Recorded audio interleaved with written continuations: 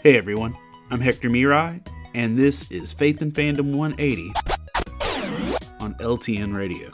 So, one of my favorite things about the movie The Batman is the performance of Colin Farrell as the Penguin. Like, the Penguin's not my favorite character or anything, but Colin Farrell did, a seriously gangster job being an awkward gangster. And, Colin Farrell's got a past involving superhero movies, and Bullseye wasn't the best representation, but you know what, Colin Farrell just did such a good job with this. It was impressive. The performance was if you would have told me the Penguin was going to be that cool and well done, I just wouldn't have believed it. But one of my favorite things about the whole experience was that after my kids and I watched the movie, I showed them a picture of what Colin Farrell looks like normally, and they straight up couldn't believe it.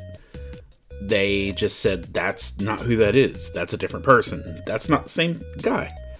And then, even more so, I showed them a video of him talking, and when they realized he had an accent that wasn't, Penguin, they were like, that's not possible. How is this the same person? And, I explained to them prosthetics, vocal coaches, dialogue training, stuff like that. But they said that he was a totally different person.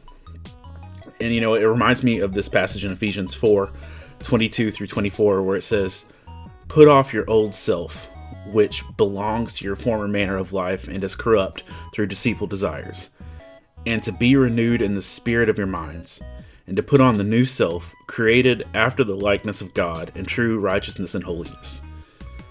When Colin Farrell put on this new version of himself, people couldn't see him and know it was him. In fact, Jeffrey Wright, who plays Commissioner Gordon, didn't realize that's who he was in front of for a noticeable amount of time.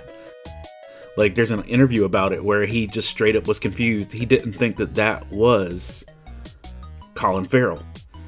And when we actually are living our lives out the way God calls us to, we should be such new creations that if people looked at our old dark selves, that they would not even recognize us, because we have put on something new. Remember to catch Faith and Fandom 180 every Wednesday morning on the Back Row Morning Show, only on LTN Radio. And if you'd like to learn more about Faith and Fandom, head over to faithandfandom.org, where you can learn about our Comic-Con ministry, podcast, memes, apparel, and book series. You can even read new chapters before they make it to the next book. I'm Hector Mirai, and thank you for spending the last 180 seconds with me.